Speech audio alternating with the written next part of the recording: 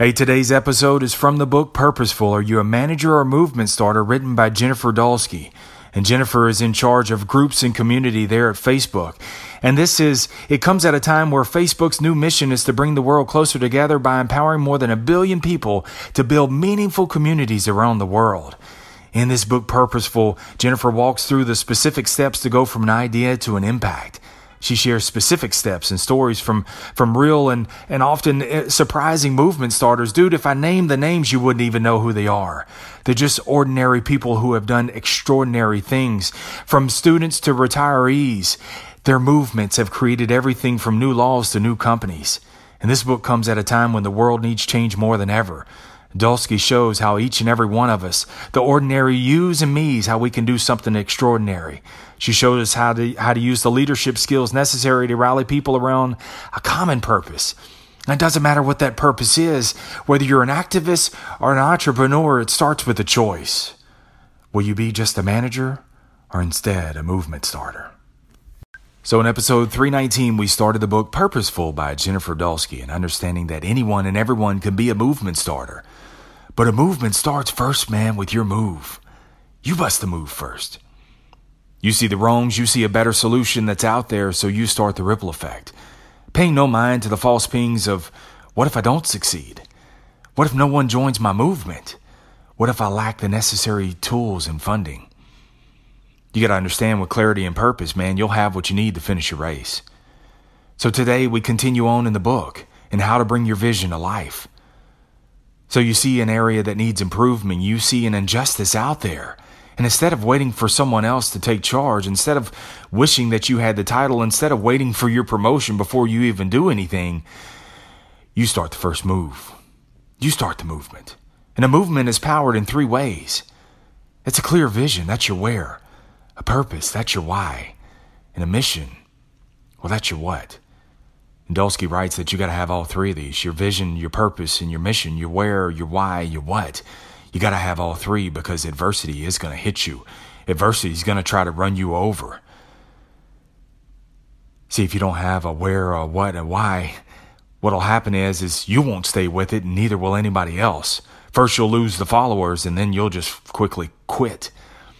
See, so many people have ideas. They stick their big toe into the water of that idea, but because it's got no legs to it, it's got no where, no why, no what. It's got no vision, no purpose, no mission. It all dies out real quick. And I can't stress to you, man, when you hear the word movement, you think it's got to be something where 1 million people are walking down the road with you. No, a movement does not have to be something so historic.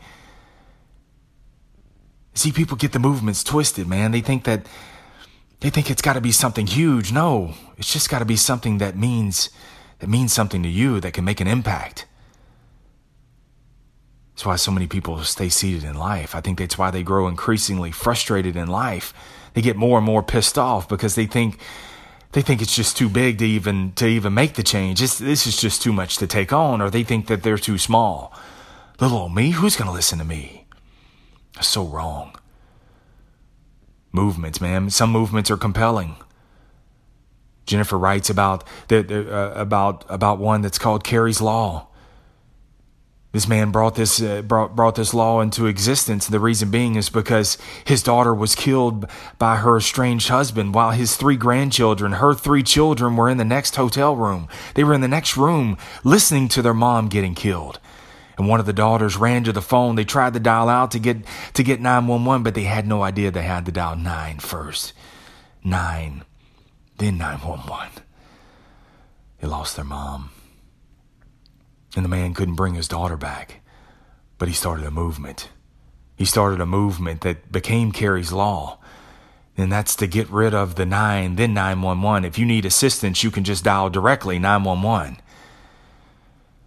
See, he had the where, the why, the what. And movements can be compelling like that, but let me tell you a movement of my own. You know, I sell cars. We've been selling a lot of new cars, but underperforming and used. My movement is to sell close to 1,000 used next year. Yeah, we got the new rolling, but we need to sell more used. See, the vision is close to 1,000 used. And I know it's out there. See, the market supports that. There's a market out there for that. We're just underperforming in it. And if we capitalize on that, that would that would bring $1 million more to the business, $1 million more to the table. And we all benefit from that. Then what do we need to have that happen? What needs to happen? Well, first we got to be first to market. We got to have the pricing right. The reconditioning has to be right. The merchandising also. So you have to have all three of those things. And for me, man, I understood it was going to be some resistance to that. For me, I had to go to the table and say, look, we're underperforming, but the first thing we have to do is we got to position ourselves better in the market. That means we have to position first in the profit. We have to position for profitability. See, everything is profit, profit, profit. But if you don't have the right position, you're going to sell a few with a good profit. But instead, if you can position better, we'll be more profitable. We'll sell more used cars. We'll get the reputation out there that we're selling a bunch, and more customers will come our way. See, I had that resistance at first. And no, my movement's not going to hit the New York Times. It's not going to hit the Washington Post, but it's a movement, no less.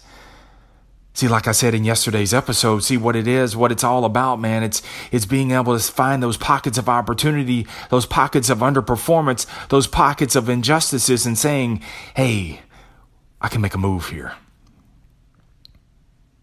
And as you make that move, yes, you're going to have your Goliaths. You're going to have your Goliaths that stand in your way.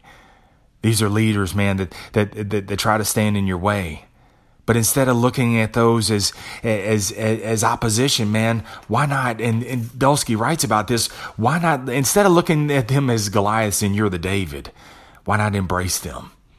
Why not embrace them as just long-term partners and figure out what their needs are? What are their motivations?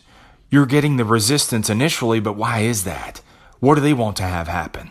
And see, if you start to listen to them, if you start listening to the Goliaths, man, what begins to happen is they say, oh, you're listening to me. You're no longer an adversary, but we can actually be partners. And little by little, man, they start lowering down their defense mechanisms. So you start looking at others as long-term partners. And this is a long-term view sometimes, man. You discover what their interests are, listening to what they want. Because you got to understand, man, Goliaths have needs too. And that way, as you begin to listen, you begin to discover their needs, then they begin to hear your needs, and then guess what? Both sides win. And sometimes, man, you're going to hit resistance. You're going to hit resistance because a lot of times the leaders, the key decision makers, and this is important too, that you find the key decision makers, the ones that can help you bring your change about. But you're going to hit your resistance. And a lot of times you hit the resistance because they don't want to be shown that they've dropped the ball. They don't want to appear that they're weak, that they've let things fall by the wayside. So armed with that data, and it's important that you have the right data, that you don't just go emotionally trying to start a movement, that you've got data with that also. That you say, and when you begin to partner up, that you say, look at this. So that way when they push on you, when they begin to try to tear you apart, that you have data that you can stand on, something that's so compelling that they say, ooh, I got to take notice. See, what you got to do is you got to discover their needs. Discover their needs. Why are they saying no? And then begin to work to make it easy for them to say yes. Dulski writes that there's 5 stages that decision makers go through. See, when you begin to start a movement, you're gonna hit these 5 stages with key decision makers, and some of them are gonna hit all 5 of them. You're only gonna hit a few of them. But the first one's denial, and that's probably all of them hit that. That's the denial where they say, no, there's nothing wrong here. This is the way it's always been done. The second one is listening. And sometimes they're not ready to listen to you. That's why it's so important that you take a long-term view. That you got to take a long-term view. And sometimes they're not quite ready to listen to you, but make sure that your voice is heard. The third stage is acceptance. That's acceptance. This is where the tide turns for you, where all of a sudden now they begin to listen to you. They begin to accept what you're saying and accept the fact that something does, in fact, need the change.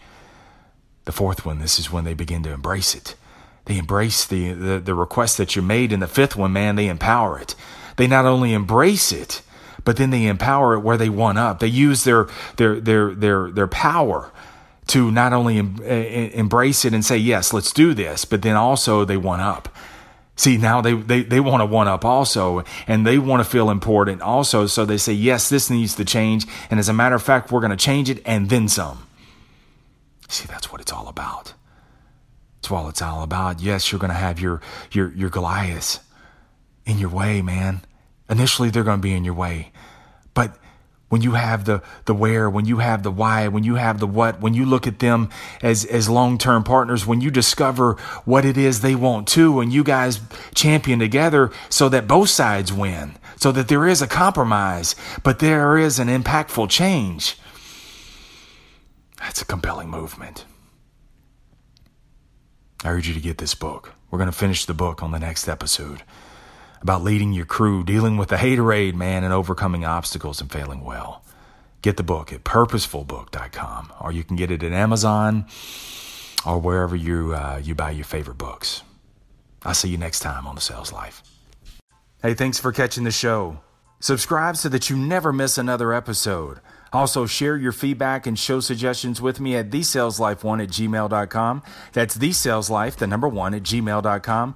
And share the episode with others. And I'd really love you a long time if you'd rate and leave a quick review of the show. This will help get the word out. Remember this, no matter what happens in life, life's all negotiable, and the greatest sale that you'll ever make is to sell you on you, because you're more than enough. I'll catch you back here next time on The Sales Life.